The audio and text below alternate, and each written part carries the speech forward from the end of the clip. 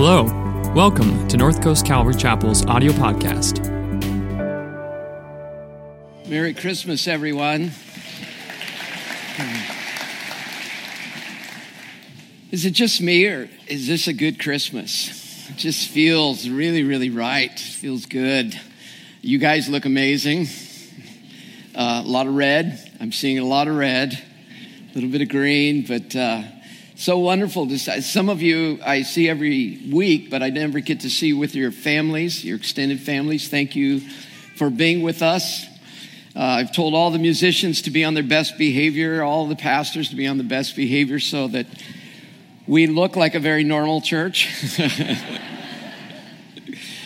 We have a lot of fun here, and we really have looked forward to this Christmas. I want to just let you know that everybody that's participating here is just homegrown musicians right here at our church that take their turn every 4 weeks to just volunteer and be a part of us, and they're just so amazing. But I also want to thank Ethan and Tyler for reading scripture for us. Thank you, guys.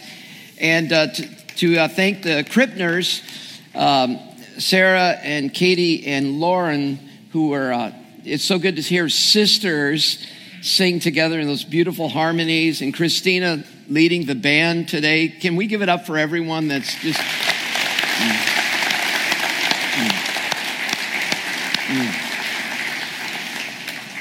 So I've always learned to keep my Christmas Eve messages short. I will never forget the time that I had a grandmother seated on the front row.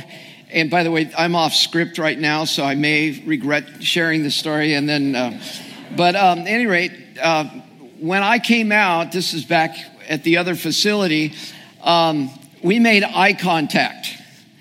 Not purposefully, but it happened. And she looked at me and looked at her watch and kind of did this thing. And I thought, wow, game on, you know. And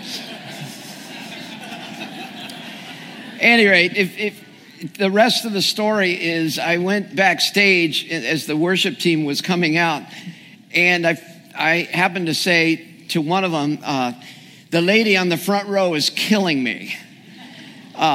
What I didn't know is there was a knock at the door, and it was my son. He's coming backstage, and he says, "Dad, we heard you in the tent." I said, "What'd you hear?" And he said, "The lady on the front row is killing you."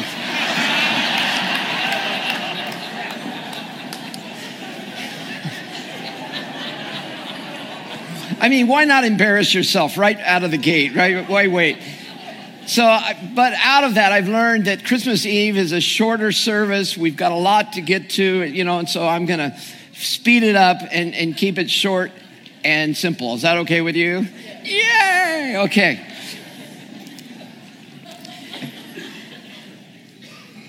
Whenever I read scripture, I ask God to speak to me afresh. And I asked him, I said, let me read this passage like I've never read it before. And the verses that you just heard Ethan and Tyler read to you, I read these. Just as I've read them 100 times, I read them like I never read them before. And I realized something, that God is speaking to us about Jesus, about his nature, about his ministry, all the way to the cross, right there in the manger story. In football, there's a term where a quarterback or any other team member on the offense could be tipping off the defense as to what they're doing. I didn't know this, but I was watching the game between the Ravens and the Patriots, and I heard the announcer say, "I think that Lamar Jackson is tipping. Watch him. Every time he wipes his hand on the towel that's around his waist, he throws a pass right after it." And sure enough, it was happening right before my eyes. Well, lo and behold, the Ravens were listening to the broadcast, and they had to quickly tell their quarterback, "Stop doing that." But the Patriots were also listening to the broadcast, and they were telling their players before the Ravens could find out, he's tipping. It also happened in baseball between the Nationals and the Astros. Well, Astros were using some other method also, but Schumer, he was told, Strasburg rather, he was told that every time you throw a changeup, you take a little bit longer and you turn your glove a little bit, and the Astros know the next pitch is going to be a changeup. And so he began to change what he was doing with his glove so that they wouldn't know, and the Nationals won the World Series. Well, God here in this story is tipping. He's telling us where the rest of the story goes, and I never noticed that before. So God, as we study your word, we pray that you would speak to our hearts this afternoon as if we've never read this story before. In Jesus' name, amen. So here's what I discovered. I discovered that not only is Jesus' ministry upside down, not only his death is upside down, but also the birth is upside down. And by upside down, I mean it's not what we expect at all. So let me tell you about the birth first and how the birth, this beginning, is upside down. Jesus' birth is this tiny, insignificant beginning against the vast Roman Empire. If you read the story, let me give you the verses again. In those days, Caesar Augustus issued a decree. A census should be taken of the entire Roman world. This was the first census that was taken while Quirinius was governor of Syria. And everyone went to their own town to register. Check out the map here so you understand how big the Roman Empire will be remembered as a more significant empire than the United States. No offense, I hope none taken. I know some of you are already not going to vote for me because of that statement. But in terms of longevity, in terms of history and power and influence, the Roman Empire covering the entire Mediterranean world, Northern Africa, Middle East, Southern Europe. By the way, this map is inaccurate. Britain was not conquered till 14 years after the death of Christ, somewhere in 43 or something, 44 AD. So you get the picture. A very prestigious empire with troops marching all over this land, with ships sailing in and out. And Caesar Augustus decides, I want a census. I want to know how many people are in my empire. So against that is this little town called Bethlehem. It's insignificant now. It was even more insignificant back then. Just a little suburb of Jerusalem, about 6 miles away. Mostly shepherds who lived there. A lot of the sheep that were raised there were used in animal sacrifice in the temple of of Jerusalem. So it's against this. So Rome, picture this throne. When you think of Rome, this is an actual Roman throne from that period. So picture this over against Jesus' original throne, the manger. And you have the contrast, and the contrast is intentional. God is tipping us about how different this king is going to be. So in the story, over against Caesar Augustus is a baby king of the Jews, whose name is Jesus. Rome versus Bethlehem in the story. Think of palaces, think of grandeur versus a stable and no room in the inn. Picture palatial beds, extravagance versus a manger. Picture Rome issuing the decree over against angels talking to shepherds. Hey, come to a birthday party and see what's happening. So this entire contrast is going on, but there's another contrast that's embedded in this story. It's God's highest for man's lowest. You're with me, right? You're following me? What part aren't you following? God's highest for our lowest.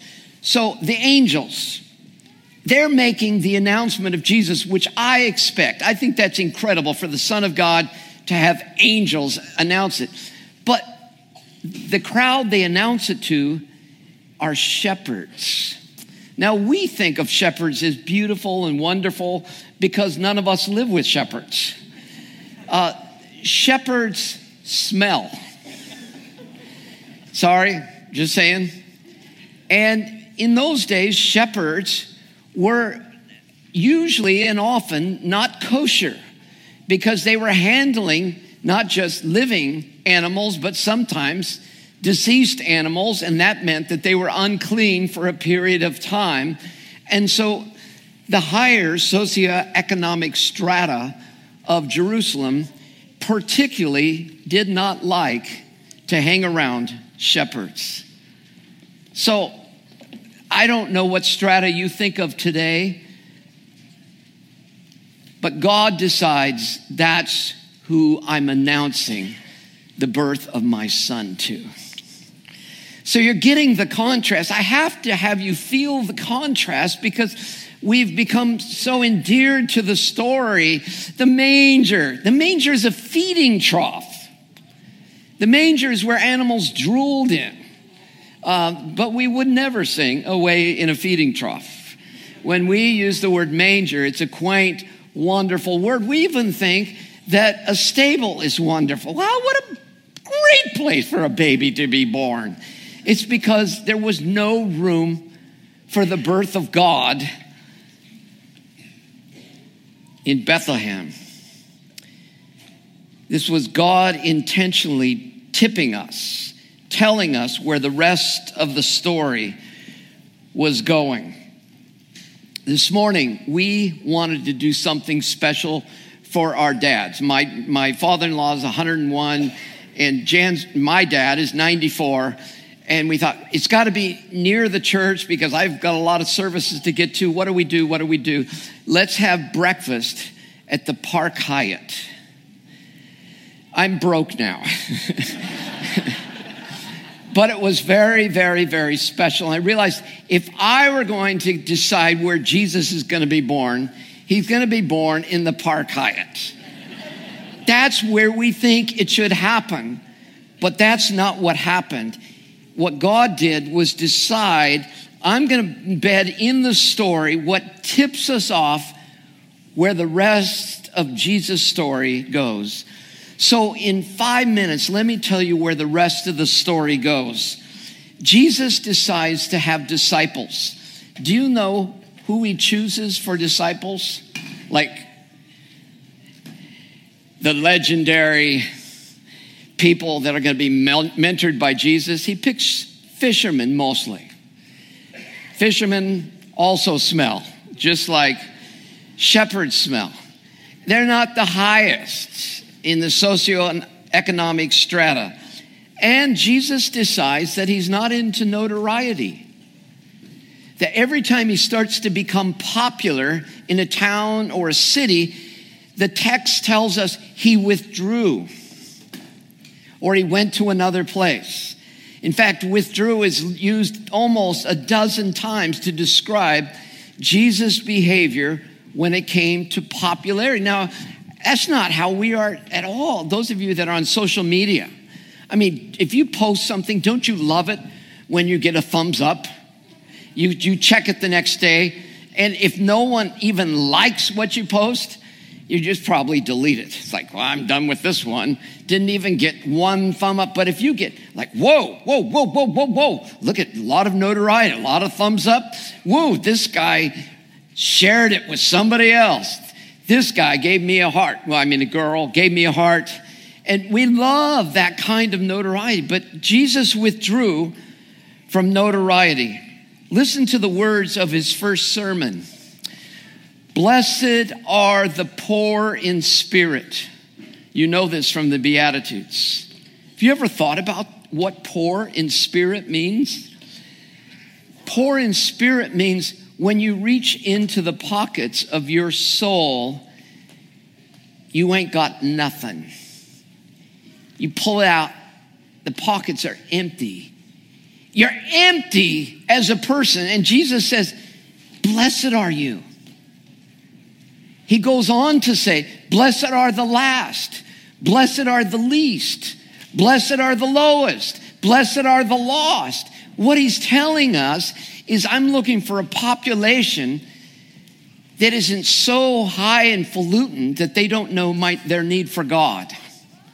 I'm looking for a population, a demographic that understands the starting point is I need a Savior.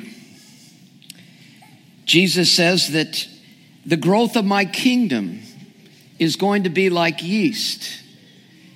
Those of us, I've never baked bread, but I used to watch Jan do it a lot. She would embed into the dough a pinch of yeast. And voila, like magic.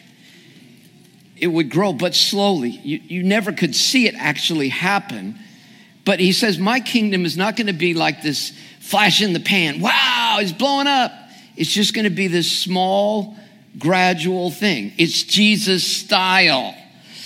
He says that your faith in response to him is also small, and it's okay. All you need is a mustard seed to move that mountain. To believe in Jesus, you don't have to get it all. It just takes a little bit.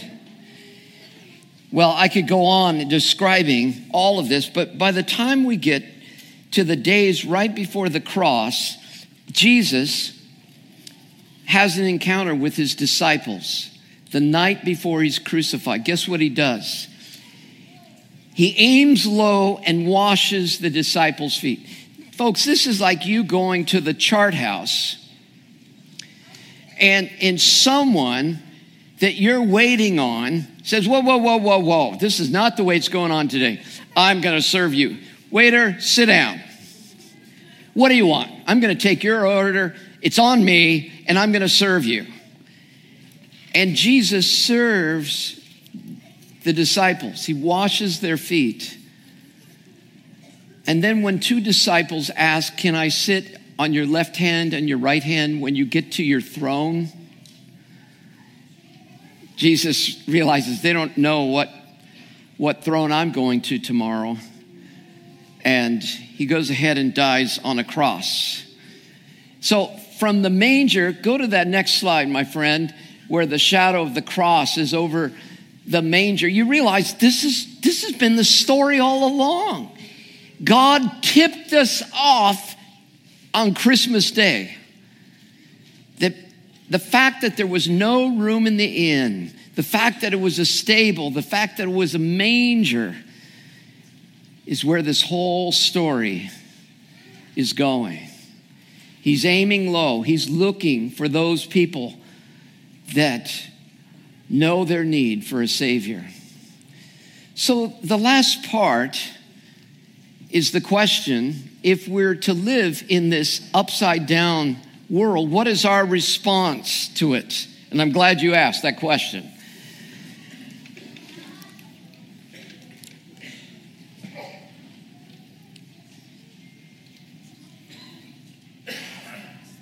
So if you ask the question, how do we respond to Jesus? Well, it's not going to be through merit. It's not going to be through performing. It's certainly not going to be through us all getting to heaven and saying one day, you want to know why I'm here? Yeah, because I'm just that guy. I am pretty holy. I'm pretty amazing. How about you? I don't think heaven's going to be that way, right?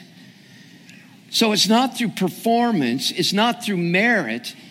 What the Bible says, it's through trust in Jesus, where I come empty pockets, poor in spirit, and I put all my trust into how amazing he is. Now, why do I call this upside down? Because guess what?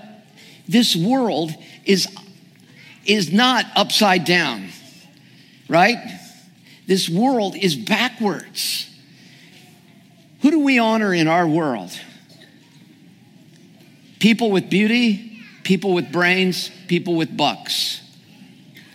And if you feel like in junior high you don't measure up to beauty, brains, or bucks, you already feel like, Or we honor people with possessions. We honor people with position. We honor people who know people.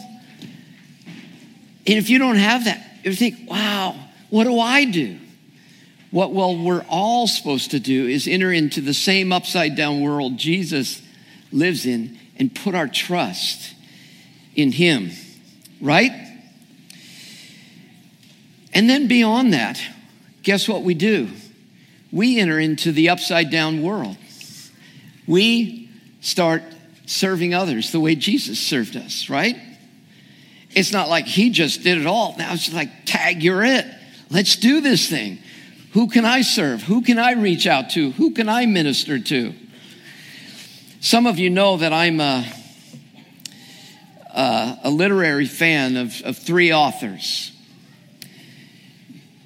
This audience could tell you who they are. J.R.R. Tolkien, C.S. Lewis, and George MacDonald. George MacDonald was the mentor of these two great writers. But if you read the books of these writers, guess what? George MacDonald always has the hero be a child. C.S. Lewis decides to go with that, and he has children that come into Narnia as the protagonist, and he has a Reepicheep hero who's a mouse. Tolkien decides to go low also, and he has hobbits that rescue Middle Earth, right? It's the little people that are actually the most important people. They're the great people.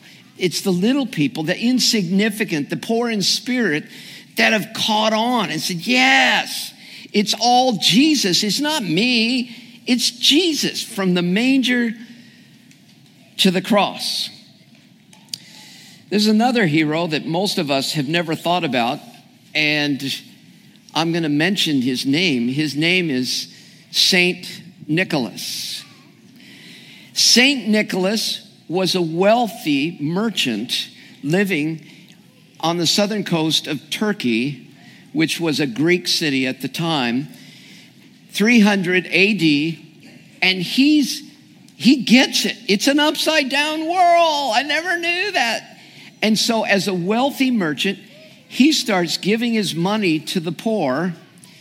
He finds 3 girls who are about to be trafficked, human trafficking, and he throws some gold into their windows so that they can pay their way out of the trafficking and be rescued from slavery.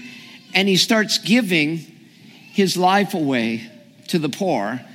And that begins the story that we have now today of Santa Claus. And now I want to say to you on this Christmas, tag, you're it. Now you know the story from the manger to the cross. It's now your story. This last Saturday, we had Hope Leadership give out toys to 3,000 kids in Oceanside and in Southeast San Diego. How many kids? 3,000 kids. How cool is that? But listen to this story. So 10-year-old Asher, who gets the upside down world. 10-year-old Asher says, wait a second, we gave away bicycles last year, but none of the kids had helmets. That's not safe. So he, as a 10-year-old, starts a fundraising mission to raise hundreds of dollars to buy helmets for kids that are going to get bicycles. So not only did 100 bicycles get given to kids, but 100 helmets. A 10-year-old got it. It took me a lot longer to get it. And maybe you're the same. Maybe you were raised in the same world I was raised in, where you just kept thinking, I got to be more important. I got to be more famous. I got to be this. I got to be this. I got to be this. And I want to invite you into the upside down world today. It's a lot more fun. Just being who you are, impressing nobody. It's a lot more fun admitting the truth that I can never save myself, nor could you. And what I read on Christmas about the manger, the empty, no room, the stable, all of that was pointing towards the cross. And it's what I believe in. And my response is to just say, I'm just me, but I trust in you this day. So I'm going to pray, but before I pray, I just want to say, tag, you're it. Welcome to the upside down world. Let's pray. Father, thank you for your goodness. God, as you look upon our lives, you see the good, the bad, and the ugly. You see all of our defenses. You see all of the things that we use to pretend and perform and merit. But alone in front of you, God, we're in need of a Savior. And we thank you so much for sending Jesus. And so this Christmas, God, we want to open up our hearts to you